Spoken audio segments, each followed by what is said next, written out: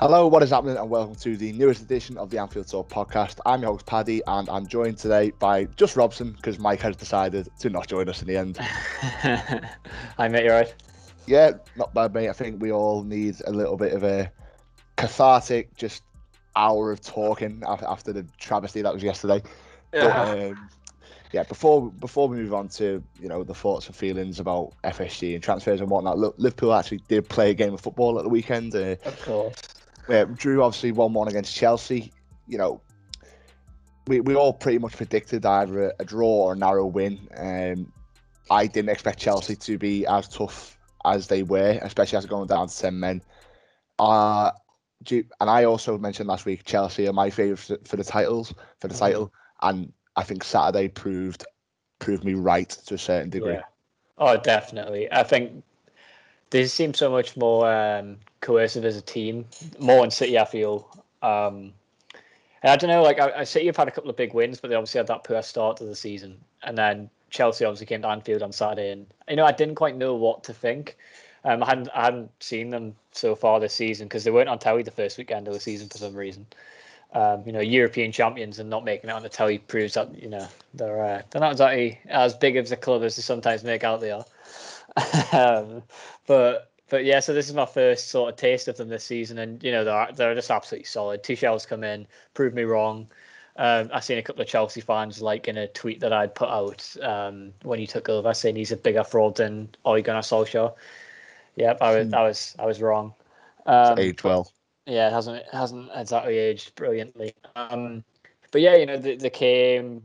I think them going down to 10 men benefited them in the fact that the game was pretty open before that, despite us being 1-0 down. It was their goal was pretty much against the run of play, and then defensively they just got to shut up shop and put 10 men behind the ball, and we struggled to break that down. But they're such a good team, and defensively anyway, when their only sort of game plan is to defend, it is going to be hard to score. So I don't know if we can look too much into that result, but it is annoying considering they went down to 10 men, and it would have been good to get maximum points out of the first 3 games before the international break.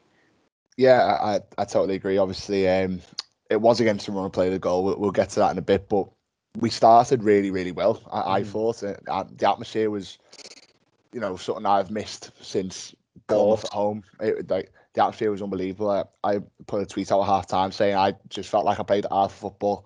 It was like everyone was so involved and so, you go there to be behind the team, but it's because it was Chelsea and because of obviously the all stuff that went on just before the break. Yeah. Everyone was a bit, off their head a bit, but a lad who wasn't as much off his head was Harvey Elliott, and he started again. I don't think many people predicted him to start this game, but I certainly didn't. It's a massive show of faith in the manager, and he actually went really, really close with a shot from outside the box, which I thought was just creeping into the front post. But for a lad to have come in and now made 3 Premier League appearances, there's nothing more you can really ask for him at the moment. No, he's come in and he's got all the pressure in the world on him. Being Wijnaldum's replacement, as it's been said, like a new signing. I'm sure we'll get on to that later. But all the pressure in the world on him, and he's thriving. He's literally thriving. And the time will come where he doesn't have a great game or something like that. We just need to remember, not to get on his back, because it happens. Curtis Jones is a prime example of that. He first came in, everyone was pretty excited by him, and then he had a couple of bad games, and everyone was on his back. And it's pretty much written him off by now, to be honest. Just be interesting to see when he comes back into the fold. But yeah, Harvey Elliott he just looks so confident. He kind of reminds me of I was saying it on Saturday. He reminds me of when Coutinho first came into the team, and a bit like Sterling as well, where they're just really, really exciting to watch. They haven't really had as much coaching as the rest of the players, and in a way it benefits them because they're not fully integrated into the system, and it means they can play a bit more freely and try more risky things, really. Like you've seen him take that shot from outside the box. 9 times out of 10, one of our midfielders, like a club midfielder, passes that ball off. We don't tend to see them shoot often from outside the box, but he had a crack, and now he paid off. And I've just been so impressive. But at the same time, I'm not. It hasn't surprised me either because we've seen how good he was for Blackburn. He looked massively out of the Championship, like out of the league. Really, he really stood out last season, and so he's made the step up, and you wouldn't think that that he'd only played 3 Premier League games. You'd think he was a seasoned veteran. I think someone said he looked like he played 100 Premier League games. I can't remember which Sky pundit it was. It might be Neville. Yeah, and I think he's right. My one criticism of him, if it's even a criticism at this point, is that he's very. Sometimes I think he can be a bit tunnel vision. Like he doesn't usually have his head on the swivel, which is obviously something that comes with time. Like he is literally a child in the context of football. So hopefully, and I think that was a big thing that cost us in the second half, which we'll obviously get to in a bit. He was out on the right with Salah. We needed someone to really get the head up and really spray passes, but Elliot was giving it back to Salah a lot, which didn't help us, but we'll get onto that in a bit. 2 other fellas who started was Jordan Henderson and Andy Robertson. Obviously, Hendo signed a new deal yesterday, or probably about 5 weeks ago, and they saved until yesterday to get PR. Nice. But now Henderson, I understand coming in. Yeah. Robertson, I didn't, and I was very much proven right by the fact I thought Andy Robertson was really poor. Both of them played a very similar game in terms of they felt like they kept giving the ball away. That just the decision making seemed off, which comes with when you're not fully match fit.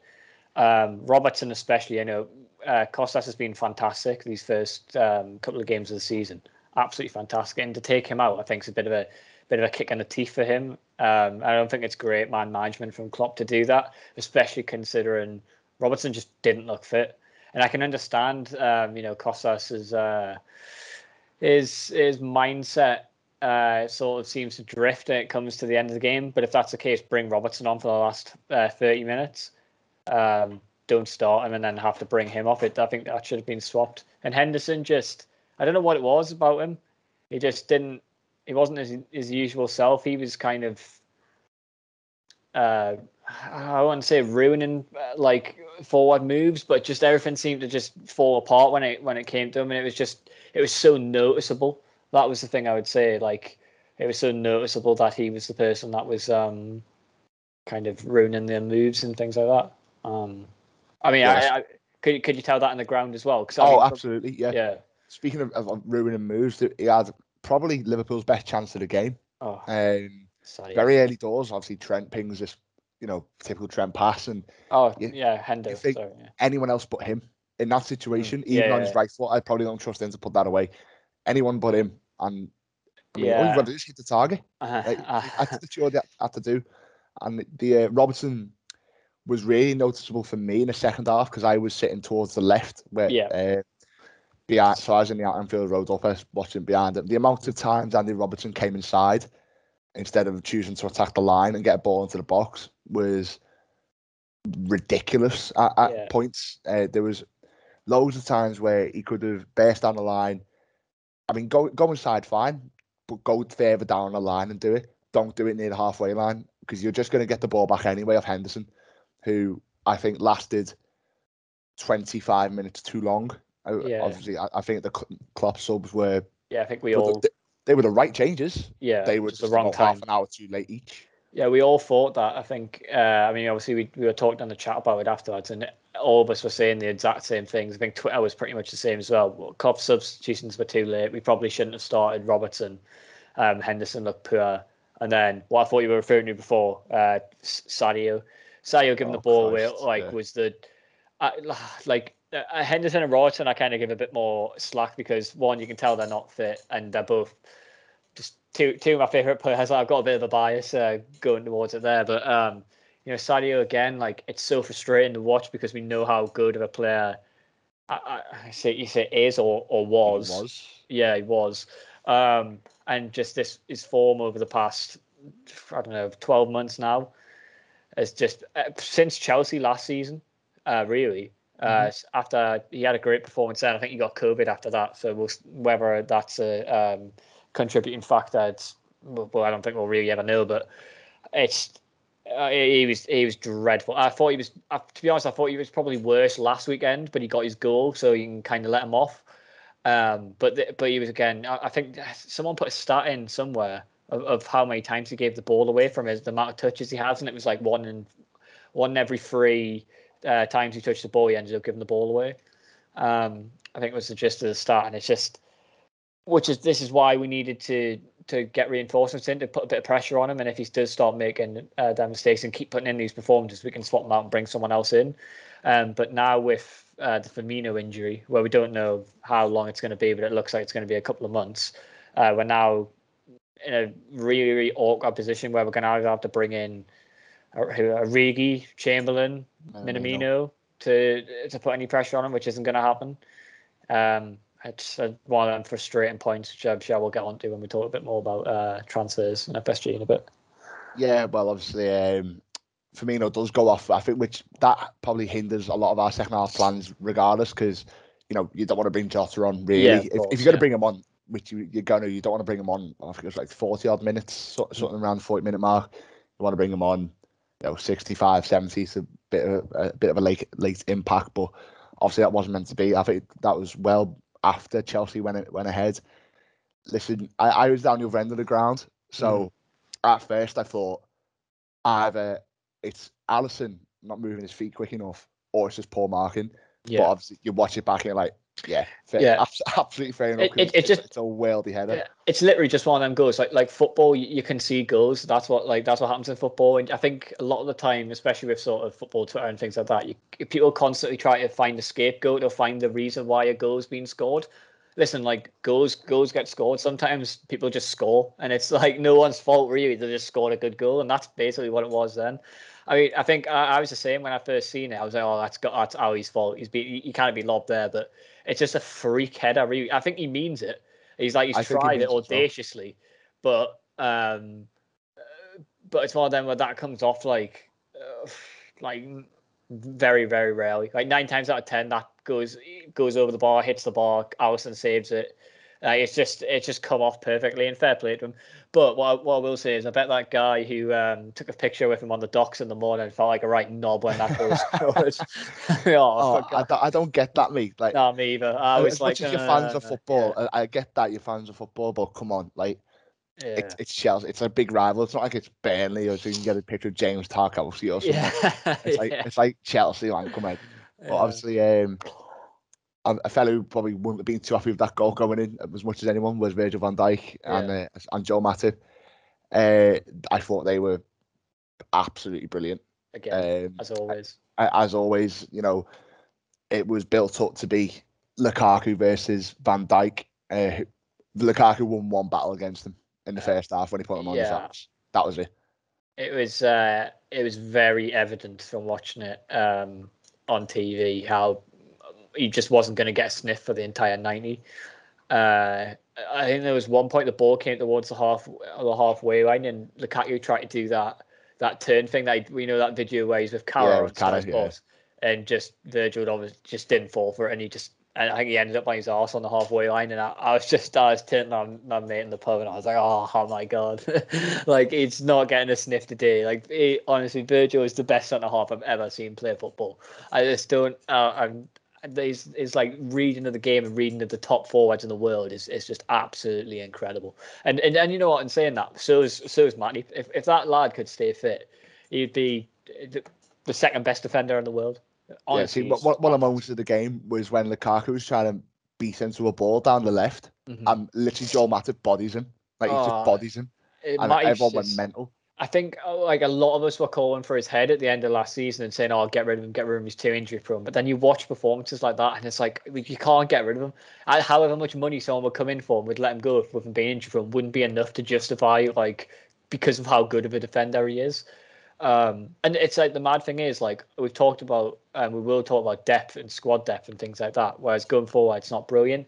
And I know obviously last season we had such problems at centre half, but it was like such a kind of freak event to lose all of the centre halves at once. Our centre half depth is actually really, really good.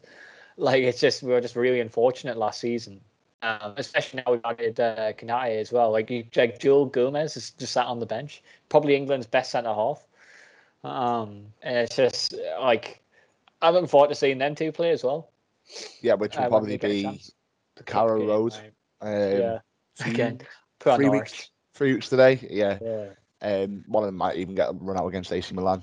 Yeah. You know, that's 2 weeks today, I think, as well. So, right. So we get on to this absolute nonsense of the penalty incident. And Okay. so, firstly, Joel Matip really should score. Yeah. He's literally on the goal line and he hits the bar. Hits the bar. Yeah. So if he can just score that, all this gets thrown out the window. But he doesn't. So Mane pokes it towards goal. It hits Reece James's knee.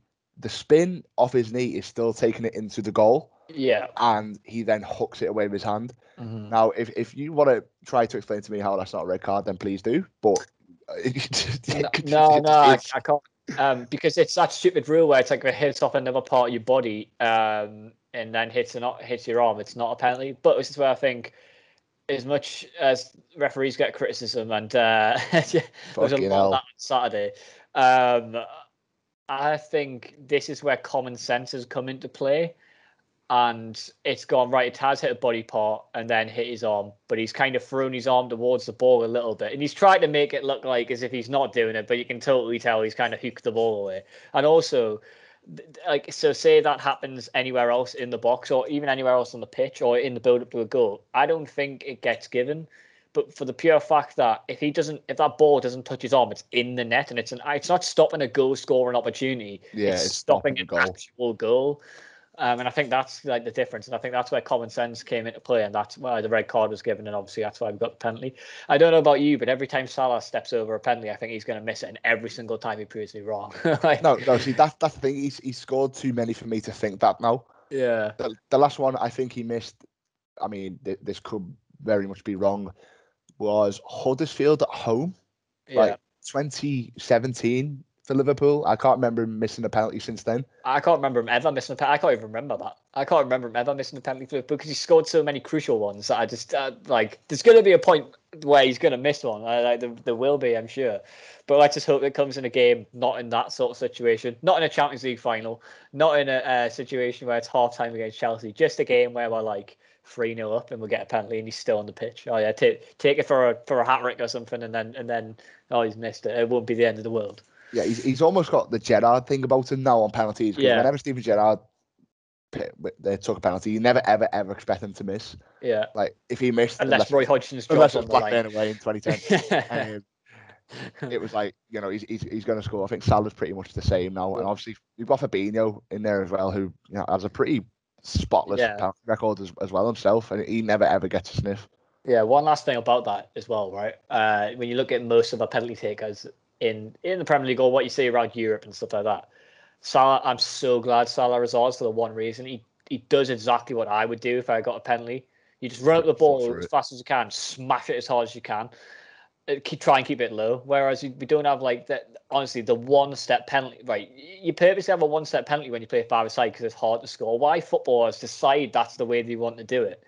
And anyone who's not running from either the edge of the box or outside the box to take that penalty, they're more likely to miss, in my opinion. Just run up and smash it. You don't have to take a one step or stop right before you're about to hit the ball and let the keeper see which way you're going to take it. It does my head in. It's like Jorginho, right? All the keepers fall for it, apart from Alisson. Alisson's the only one that did, to be fair. Yeah, fair enough. But it's like, it's so obvious what he's going to do because he does it every single time. Like, just watch him take 2 or 3 penalties, and then you'll be like, okay, I know what he's going to do now. Yeah, the best thing that Salah does, because obviously Sky Sports have that like graphic of penalties. Yeah. He never ever goes one side. You don't know which way he's going to go. He goes both sides. He doesn't have that one in his locker where he's like, you know, he's going to go that way because that's what he does. And it's like Harry Kane loves the top left. Yeah. Like, he loves that, and obviously no goalkeeper's going to save a penalty in the top left. That's just not happening. But Salah, he totally eliminates goalkeepers saving his penalties. This might come back. This probably will come back to bite me. Probably. But he's got that. He's got that thing where he hits it so hard that even if the keeper gets a hand to it, it's either going to possibly still go in and go through their hands, or it's that they haven't got the time to parry it out to where they want it to go. If it hits them, it possibly just comes straight back out to them, and you could put it in. The one that reminds me of that is Arsenal at home when we beat them 5-1. Yeah, and he absolutely fucking smashed it down the middle, and Leno, like, he can't get his arm up in time. Yeah, he just blasted it, and as you say, just buries penalties, doesn't he? Yeah, so everyone's a bit aggy at half time, but especially from Chelsea because they've just been charged, haven't they, for failing to control players, and rightly so, by the way, because that Azpilicueta doesn't stop fucking moaning. Yeah, he's yeah. Mendy gets booked for literally karate kicking John Henson in the shin. Rudiger is a prick as well for trying to, they just lose their head too, and I feel like that's something that might come back to bite them in their arse later on in the season. I mean, they're now a squad they've won a Champions League. It's they're getting there to be like a good squad, but that side of them kind of, some people would say it's positive, to be fair, 'cause, some people like that kind of edge to your squad, but just moaning on like that and getting aggy for no reason, kind of, it I always think it reflects badly on them, and it makes like the other team look like they've got in their heads. Yeah, I think we did. I think we rattled them. I think. Thing. In the second half, it was very much like Liverpool last season. For like the first 10 minutes, we were sound. First 10 minutes, we're going to win this game because we were playing fast, we were playing nice football, and we were playing it wide. But after that, it was, oh shit, we've run out of ideas here. Let's just either shoot from range or swing it into the box. And I was like, it's just not going to work, is it? It just got to that point where we needed subs and we needed them earlier, but we haven't got any great options off the bench that could like change. It's not that we haven't, like for example, Thiago's on the bench. He's a great, like, to have a Thiago on the bench is a privilege, but he's not the kind of player you need in that situation. Really, he's more to sheer it up, like he did, like when he came on at halftime against Chelsea last season, and that was it. Like, he was just there literally to pass the ball about. Whereas we this is a much more difficult Chelsea team to come up against. It's not. I just didn't think that game was like, what was he really going to do? It was a bit hard to expect him to come in and change that, especially when he got subbed on. Jota was that man, and he got brought on in the first half, and then after that, we brought Tsimikas on. So this is why we needed depth in the transfer window. Another option. We needed that one more option up front, where someone who we can rely on, someone who's not the same shit what we've had for the past 2 seasons up front of the bench. Yeah, the thing I have about the second half is you've got Salah literally hugging the right touchline for about half an hour. Like, he needed to be more central, and with Elliott out there as well, that's 2 players who are pretty much out of the game at that point, because to make something happen from there it's ridiculously hard to do. You've got Van Dijk having shots from 30 yards, which forces Mendy into a good save, to be fair. Henderson nearly scores the best goal I've ever seen, whipping it into the top corner. We come close, but again, the only real clear-cut chance we had was Hendo's in the first half, or Salah's in the second, when it's on his right foot and he actually really should be scoring. Yeah, I mean, I guess he has one for you. So now that we're going to be down to our 3 main attackers and then the rest, which I'm not really going to count. Do you think we see Elliott being pushed further forward and someone else coming into the midfield? Well, I think that it's the only option. It's an option. That's literally the only thing. Yeah. I'd rather see Elliott in the front three and Divock Origi than Minamino than Ox. I'd rather that happen. I'd rather have Elliott in the front three and Ox in midfield. So how do you do it? That's kind of the main thing. So I'm kind of racking my brain to try and think how I would do it, and it's not very. I don't think it's straightforward. But it's not, because Elliott doesn't play in the front three at the moment. Yeah. Like, he doesn't start over them. He doesn't start over any of the 4 of them. So we're literally, this situation is if another one of them gets injured, or AFCON. Yeah. Which is looming in about 4 months. The only thing I think about AFCON is that I mean, this is the most like optimistic thinking in the world. But you know how we like signing right at the start of a window. Maybe we bring in a forward at the start of January. Yeah, no one else. It'd be Ismail Assar, and he'd be off as well. Yeah, that would be oh god, that would be the icing on the cake, wouldn't it? That really would be like a FSG kind of move. Like, I brought him in as reinforcement, but he's also good. I mean, as a lot of people brought up, we're searching for a goal in the last 10 minutes, and you bring Kostas Tsimikas on. As we said before, I'd have been fuming if I was him to not start this game. And the first thing I immediately saw him do was literally hug the left, which is what Robbo wasn't doing. Yeah. Like, he was just cutting inside and being too central a lot. And another thing I picked up on as well was Trent was doing the same, especially in the first half. He was very, very central. Again, it didn't work. So obviously Liverpool ended up drawing. 7 points out of 9. I think we'd have taken at the start of the season, but obviously knowing how the Chelsea game went and how we really probably should have ended up winning. I think we can be a tad disappointed, but obviously not like throw the toys out the pram, storm the ground, get the owners out type of thing. Yeah. I mean, in terms of the game, like if you'd probably offered me a 1-1 before the game, or I'd say probably not before the game, but before the season, if you went, we're getting 7 points out of them first 3 games, the draw's coming against Chelsea, I'd be like, oh yeah, fair enough, like fine.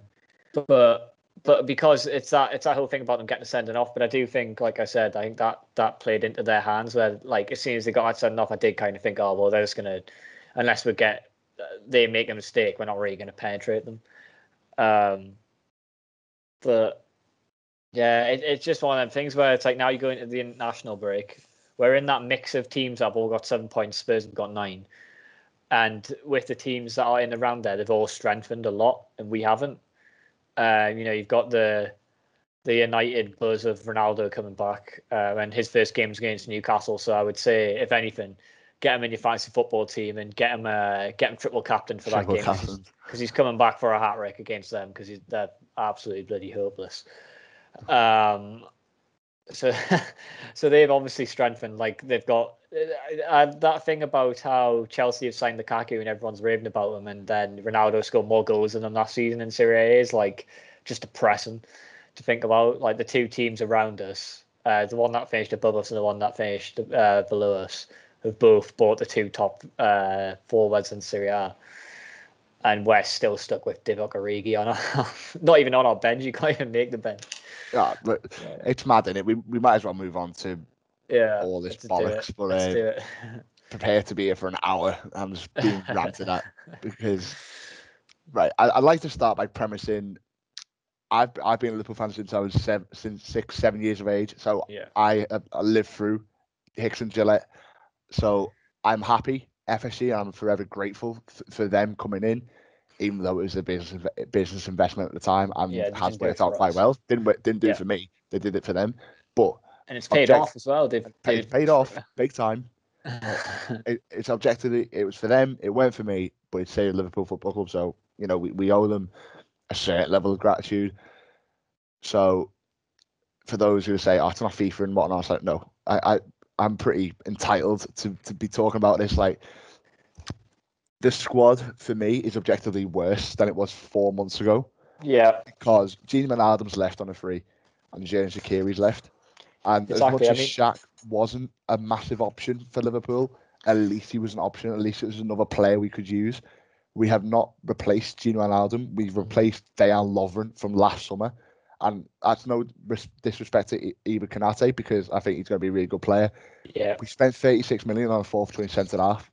And there were other areas of the squad that could have been strengthened. You've got Nat Phillips signing a deal yesterday, which I thought the club took the piss out of the fans doing. Yeah. That's the big thing for me that rubs me the wrong way was using Liverpool's captain for some positive PR. And it backfired massively on them as well. They thought, it's one of them where it's like, do you think it's very strange to think they don't know what they're doing. They definitely know what they're doing. I think it's pretty naive to think they announcing that because everyone was so livid when the rumors came out that he might leave. They've literally thought, we'll do this on deadline day and it'll be a positive thing. Whereas it was always going to be a negative thing, and I think that's where the misunderstanding between FSG and the fans is summed up. Really, everything they do, they see it as we're doing this. This is a good thing. We'll sign all the players, but the one person that really needed a contract extension in Salah, we'll sign all them to contract extensions, and that'll be enough, like how it is in the NBA. And then. And it's just backfired. I just don't think they get it. I think that's what it comes down to, really. I don't think they're malicious. I don't think they're trying to ruin the club. I honestly don't. I just think they don't I don't think they understand. I think that's how and it's ridiculous to think that they've come into a club that they bought for just over 300 million and have now changed to 3 billion. I think it's a rough estimate of how much the club's worth, and I still don't think they get it. And it is frustrating. It really is. And I think, I mean, I don't know if I have been over the top on Twitter or not. And I think you do get people who are over the top. And I think you get people who on the other side who don't give enough criticism and are sort of accepting mediocrity. That this notion of that people are spoilt and are throwing their toys out the pram because we're not getting signings. It really baffles me, because it's as if what do you mean by that? Because signings have always been a massive part of football. We've always made signings. When we were on top, we made signings in the 80s when we were trying to build a better team. When we were shite under Hodgson, we signed a load of players. I remember one season that season we brought Donny and Downing and Hendo. And everyone in. We brought in a lot of players. That's not what people are asking for. We're also not asking for an Mbappe type sign, as much as people joke about it on Twitter. And I mean, I know I was only really joking about it. I never really thought he would ever come. But that's the caliber of player that we should be in for. When Liverpool Football Club, we should be in for them. But that's not what we're asking for here. All we want is not to have to see David Origi come on in the 80th minute and provide nothing. That's all we want. Just someone and it's not as if you look at other teams around us that aren't doing it, and also teams below us. I know Crystal Palace have been screaming out for a striker for ages now. They're still kind of relying on Ben Teke, but they went to Celtic and bought Edouard from them, and 15 million. Take a punt on him. That's nothing these days. We made that money from Harry Wilson.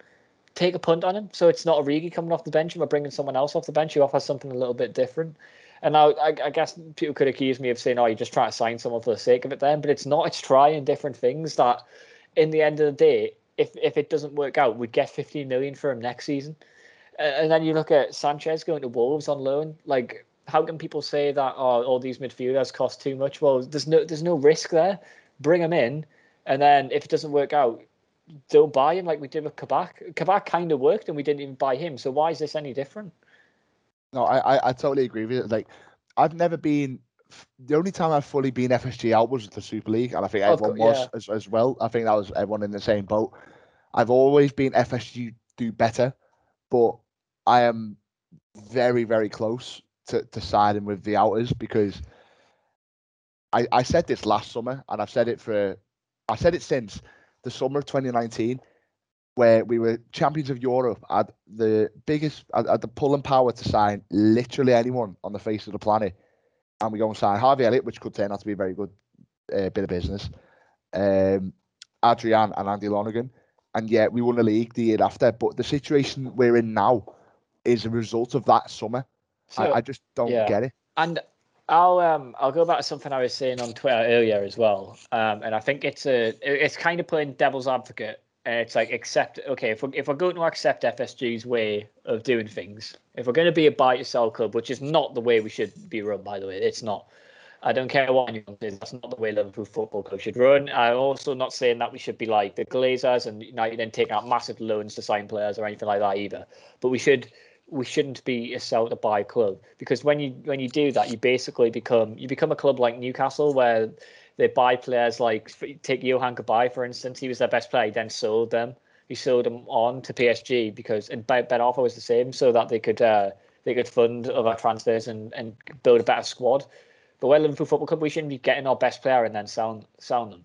But what I was saying on Twitter earlier is, if we become a sell to buy club, then we've already missed the window to sell Mane and Firmino.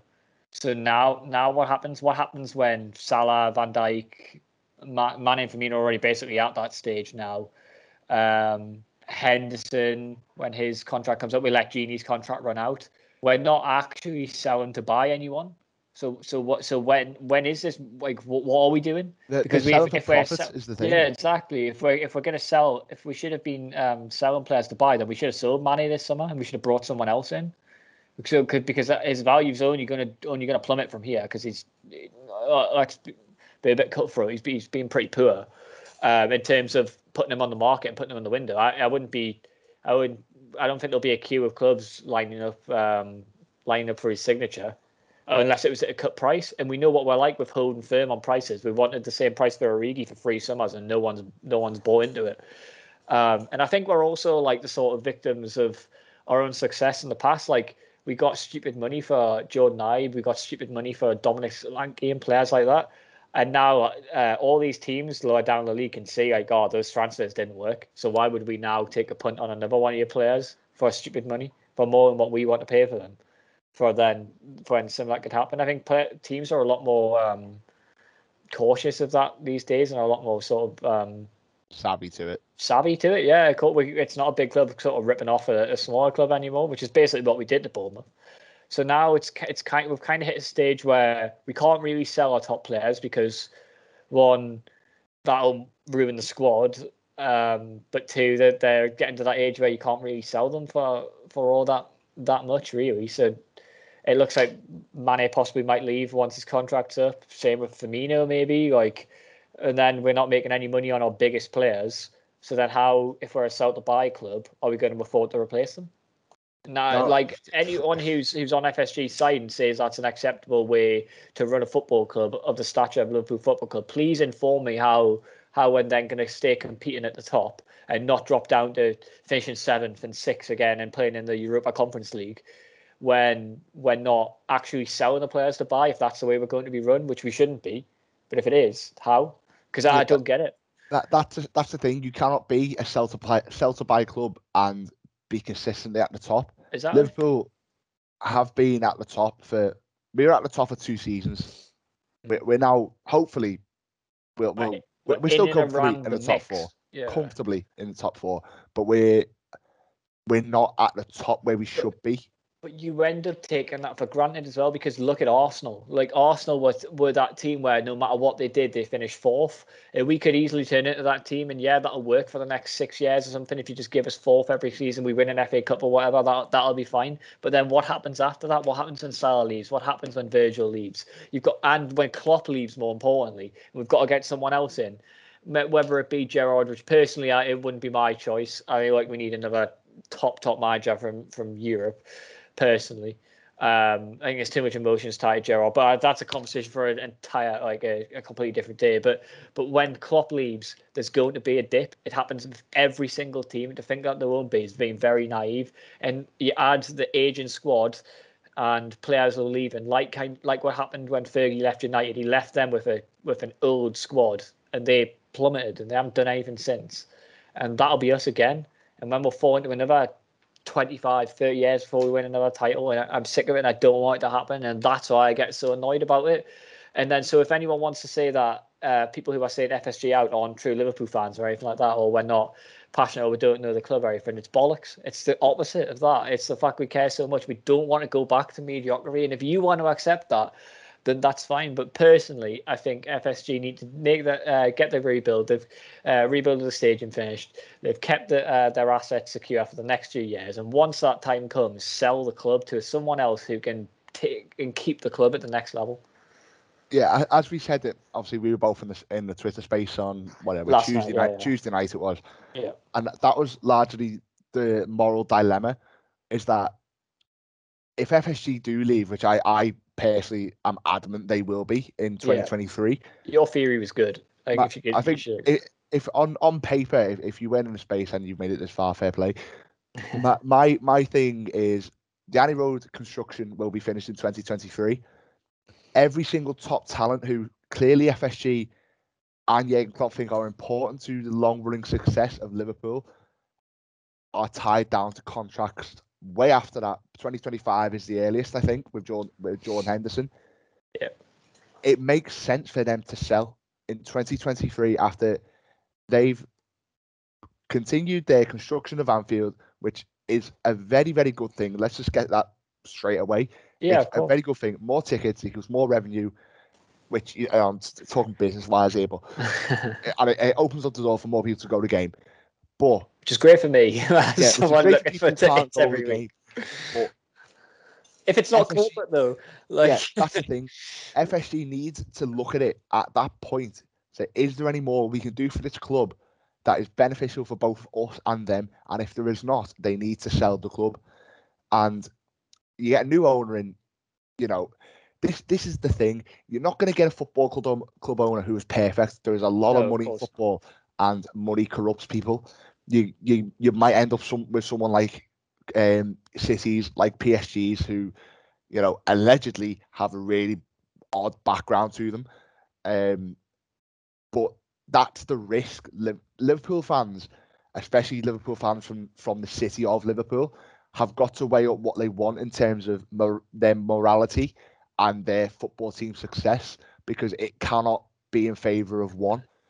The way I look at it as well, and a big factor that I want, if they were to sell, and this is what I want from the next owners, I want them to care. I really want them to care. You look at Leicester, and obviously the tragedy that happened with their owners, the helicopter crash and all that. But like, it's his son that's there now, and he's there all the time, and he loves you can tell he has an absolute passion for running that football club, and he loves it. And like, it's slightly different with City, but you can tell that they care, that they want City to stay at the top. They want them to do that. Now you look at the Glazers, and it's kind of the opposite. It's more like what we've got. I want someone who cares about the football club. I want someone who's we get to a Champions League final, they're going to be there. They're going to be in amongst. I want them to be integrated with the club. I want to see that thing like with Kasper Schmeichel. This might be asking a bit too much, and it's nitpicky, really. But I just want to see someone who actually knows what they're doing, likes football for a start. John Henry knows nothing about football. He knows nothing about football. We can kid ourselves. Man, yeah. It's exactly like oh god, like he's brilliant at PR though. Like that video aside, no wait, that video aside, if you watch those documentaries from like the end of last season and stuff, the season when we won it, and it was on like BBC and things like that, and he had an interview for it. And he like sort of came across and he was like all happy, and I was kind of like, oh yeah, he kind of gets it, but he just doesn't. Like it's shallow. It's like he's been told what to say, and like, but I mean, we're saying he's not good at PR. But how many people bought that Super League apology? I don't think we really did, but in the grand scheme of things, I'd say honestly about 75% of people on Twitter were like, oh yeah, fair enough. He's sorry, so let's move on. Like. I think a lot of people forgot about that far too quickly. By the way, that's what I'm saying. Incident, but we're joking. We're saying like, oh no, they're terrible at PR and stuff like that. Like people just brush everything under the rug straight away, and he's back to being like fine again. And I mean, there's calls for like people saying like, oh, it's scapegoating FSG. What if Klopp didn't want players? And my view on that is it's bollocks, right? It's bollocks. Klopp, there's no way a man who knows that much about football and who knows who is honestly one of the best managers in the history of football at doing what he does, in taking teams that are like there and there, like kind of there and thereabouts, but then taking them to the next level, like he did with Dortmund. He's done it with us. There's no way a man of that stature goes, oh no, I don't want anyone who's going to help this squad. I just don't believe it. Yeah, like it's the whole thing where people are like, oh yeah, he said the thing with Ox and things like that. He says that, I think, because he knows that we know that that's ridiculous and that it's not the case. As much as I'm sure he loves Ox, like he knows what he's saying isn't exactly fully true. But it's the same thing. What he said, he's always going to stick by his players and try and get their confidence up and things like that. Like that, Danny Ward, it was that whole thing. Oh, Danny Ward's going to fight for number one place. Oh, 2 minutes later, Alisson's through the door. Like it's bollocks. It's for show. It's so I honestly think it's because he knows that we know that he doesn't actually think that, and it's kind of just like the thing where it's like, yeah, this is how bad it is. This is what I'm having to say to kind of justify it, because they're not coming out. Oh God, man, I'm getting lightheaded from going. Nah, but I totally get it, and this will never ever come out, but I am really wondering what Klopp is like backstage with them. Yeah. Either he's got, because I don't see him being the ruthless Mourinho type with the owners. I don't think that either, right? But you know, the way I kind of see it playing out is, you know, when you have a conversation with someone in a pub, or like one of your mates who doesn't really like football, but kind of like pretends to like football and pretends to know what they're talking about when they really don't, and they say stupid things that you kind of just like, oh yeah, and you just kind of know that they don't know what they're talking about. I feel like that's the way the conversations go. He's like, oh, like great goal by Mo at the weekend. Yeah, like kind of like yeah, it was. Yeah, like net, man. Yeah, that's great. yeah, just like it's like cringe to listen to people who don't like know a lot about football. I'm not gatekeeping or anything here, but like it's painful sometimes. Like it's cringy, and I feel like that's probably how it goes. But yeah, from the next owners, because as I say, I don't think Liverpool are too far away from having new owners. I want to see them be able to evolve with the times. Yeah. Because FSG, as much as they've done well for the club, they struck gold with Jurgen Klopp is what they did. But they are still running Liverpool Football Club like they are the club that they bought 10 years ago. We are so far away from that club that they first bought. It's beyond belief. We are now at a stage where we could have and could still compete at the top level of European football for years to come. Yeah. Like 10 years ago, that was a fucking pipe dream. In 2013, 2012, I would have never have dreamt of seeing Liverpool get into the Champions League, let alone fucking win the thing. I remember when after 13-14, when we nearly won the league and we got into the Champions League that season. I remember going to the club shop and buying the away kit. It was the yellow away kit, and I got Sturridge 15 on the back. And I purposely paid the extra money. I was like, wasn't that old at the time, so it was a lot of money to spend on it at the time. But I was like, I'm getting the Champions League patches on it because I would be able to do this next season. Yeah, so I know we're not going to be in the Champions League. That's exactly the thing. Like 4 years later, we won the thing. Yeah, like I went to them games. I went to all three of the group games that year in the Champions League, and it was like Ludogorets and Basel. Was like I want to go just because it's a Champions League and of course, yeah. It was Real Madrid was the game. I was like, oh my god, I don't think I'll ever get to see Liverpool play Real Madrid, so I have to go. And we got smoked 3-0. Yeah, but it was like first half as well, wasn't it? And it was like 3 years later, we play them in the final. In the final, yeah. And it's like how quickly things can change. And probably would have beat them if it wasn't for Salah's injury as well. We could have easily won the game. Karius. Like, don't mention, he's still in the books, by the way. That's matter. Don't even start me on that. Yeah. But it's like, because FSG, they were driven and they wanted it. Football isn't a once and stop thing. You don't win one thing and then stop. That is not how football works. That's not how the story of football works. We're doing this. These contract signs feel like the last dance. Like we've got Henderson, we've got Van Dijk and that for a couple more seasons. Like I hopefully we win as much as the Bulls did in those like in pre-season when they won a three-peat. But it feels like that kind of thing where it's like, we're gearing up for Phil Jackson to leave when Klopp, and then that'll be it. We'll be doing shit for the next 30 years. It's what I mean about why I keep comparing it to American sports and things like that. Like teams live off that success for so long in America, and they get annoyed and stuff. But the Bulls are still living off that success the same way we were kind of living off Istanbul for all them years because it's the only thing we had to talk about. And now we're back and we've got more things to talk about. I don't want that to stop. And I feel like the way the club's being run, that is going to stop. And we're going to have to talk about the league title that we never got to celebrate for forever. And that'll be the thing.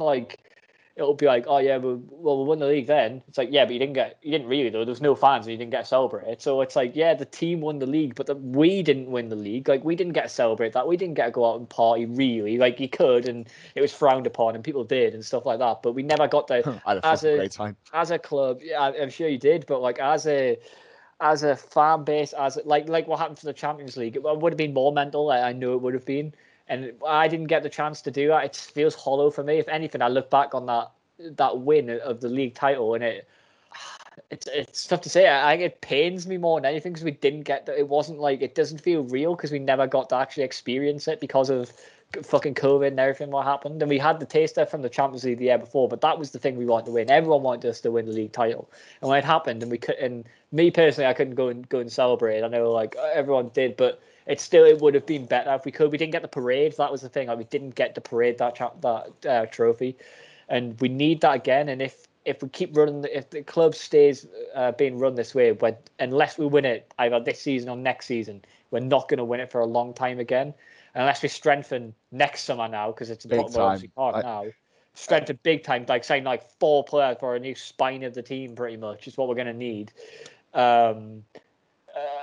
I think we're going to be waiting a long time again. Yeah, the impression I get from the top of the club is they've won it now, so that's it. That's it. Yeah, which is a terrifying thought because, mate, the feeling I got when Liverpool won the league was like it was indescribable, and you always remember your first, but you want it again. You want it again. Hungry. Want to be hungry, and that's why, as much as we fucking despise them, City owners are brilliant for it. You question how they do it. You can question how they do it. You can question where they get the money from, but at least they strengthen the club. 100 million on Jack Grealish, bit too much money. Yeah, and people can say that, they only signed Jack Grealish this summer, and like they overpay for him stuff. But they didn't just try and sign Jack Grealish. They tried to sign Ronaldo. Signed him. They tried to sign, but they signed him. But they didn't just, like, that wasn't the only thing they tried for. They tried for Ronaldo. They tried for Kane. Yeah, they didn't come off, but they're actively looking to improve the squad. And they thought, right, under Pep, we'll be fine until, say, January, and they'll go back in for Kane again, or they'll go look for someone else. And then if not, it'll be next summer. They were looking for those players, and that's the difference. Yeah, if they didn't sign them, but they're still looking for them. We don't look for anyone. We've been linked with no one this summer. And the players we were linked with, Jared Bowen possibly would have been like a good option. Harvey Barnes I like as well. But other than that, like, they're still just like they're not top names. They're not massive caliber players, which the likes that we should be looking for. They're the type of players Liverpool would have signed 5 years ago. Yeah, exactly. Prior to Everton's success.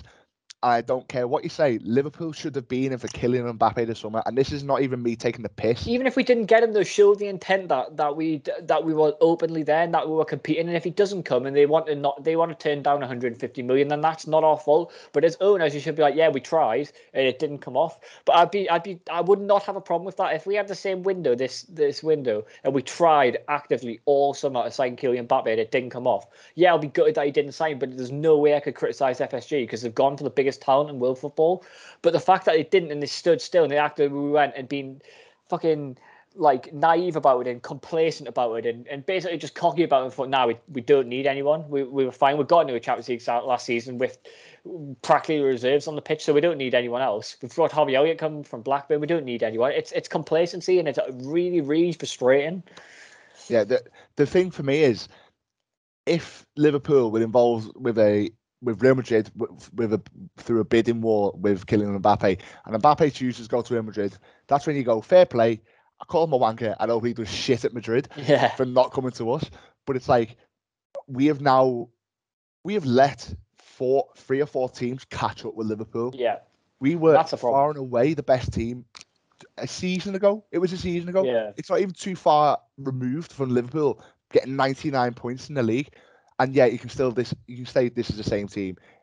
It's really not, because Sadio Mane is the shadow of his self he was that year. Firmino is the same. Yeah, you've had the Jota, you've had the Thiago, which is absolutely fair enough. Good players, but you've lost Gino Wijnaldum. It's the thing.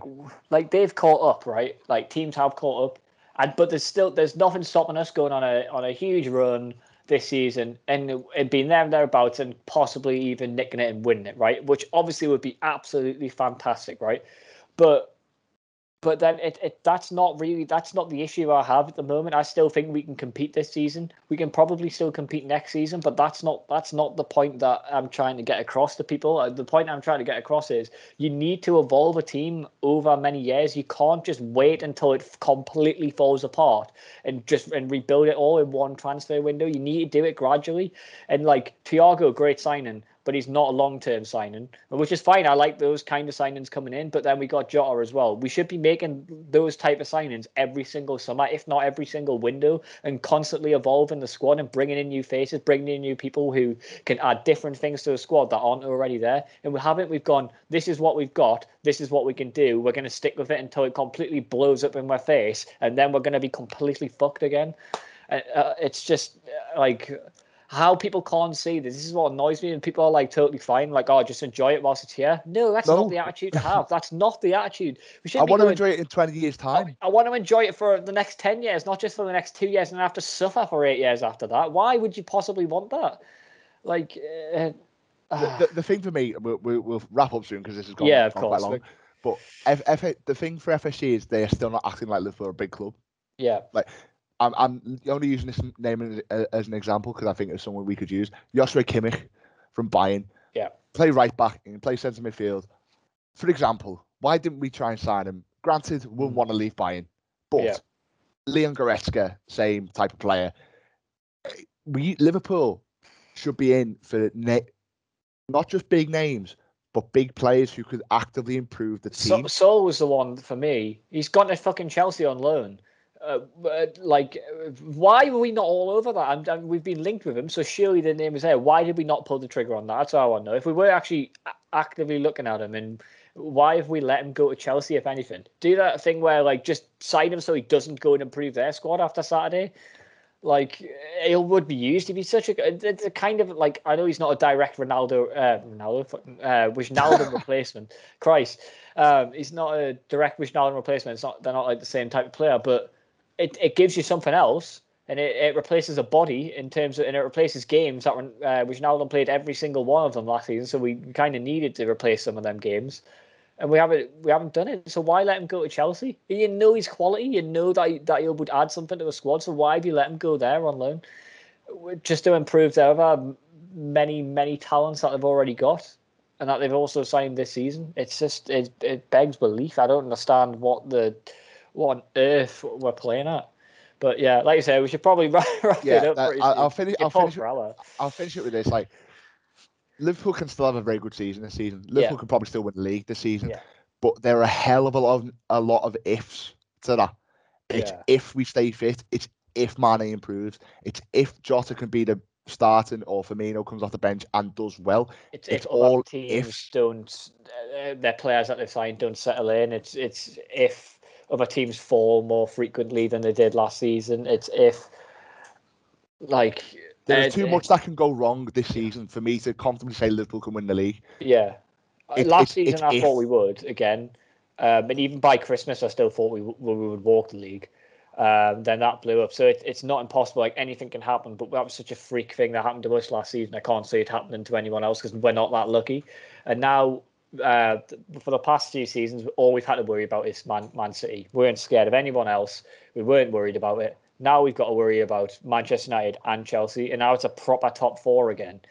And then you add sort of Spurs, Leicester, West Ham to that as well. Who I mean, Spurs are top of the league right now, and they managed to keep Kane.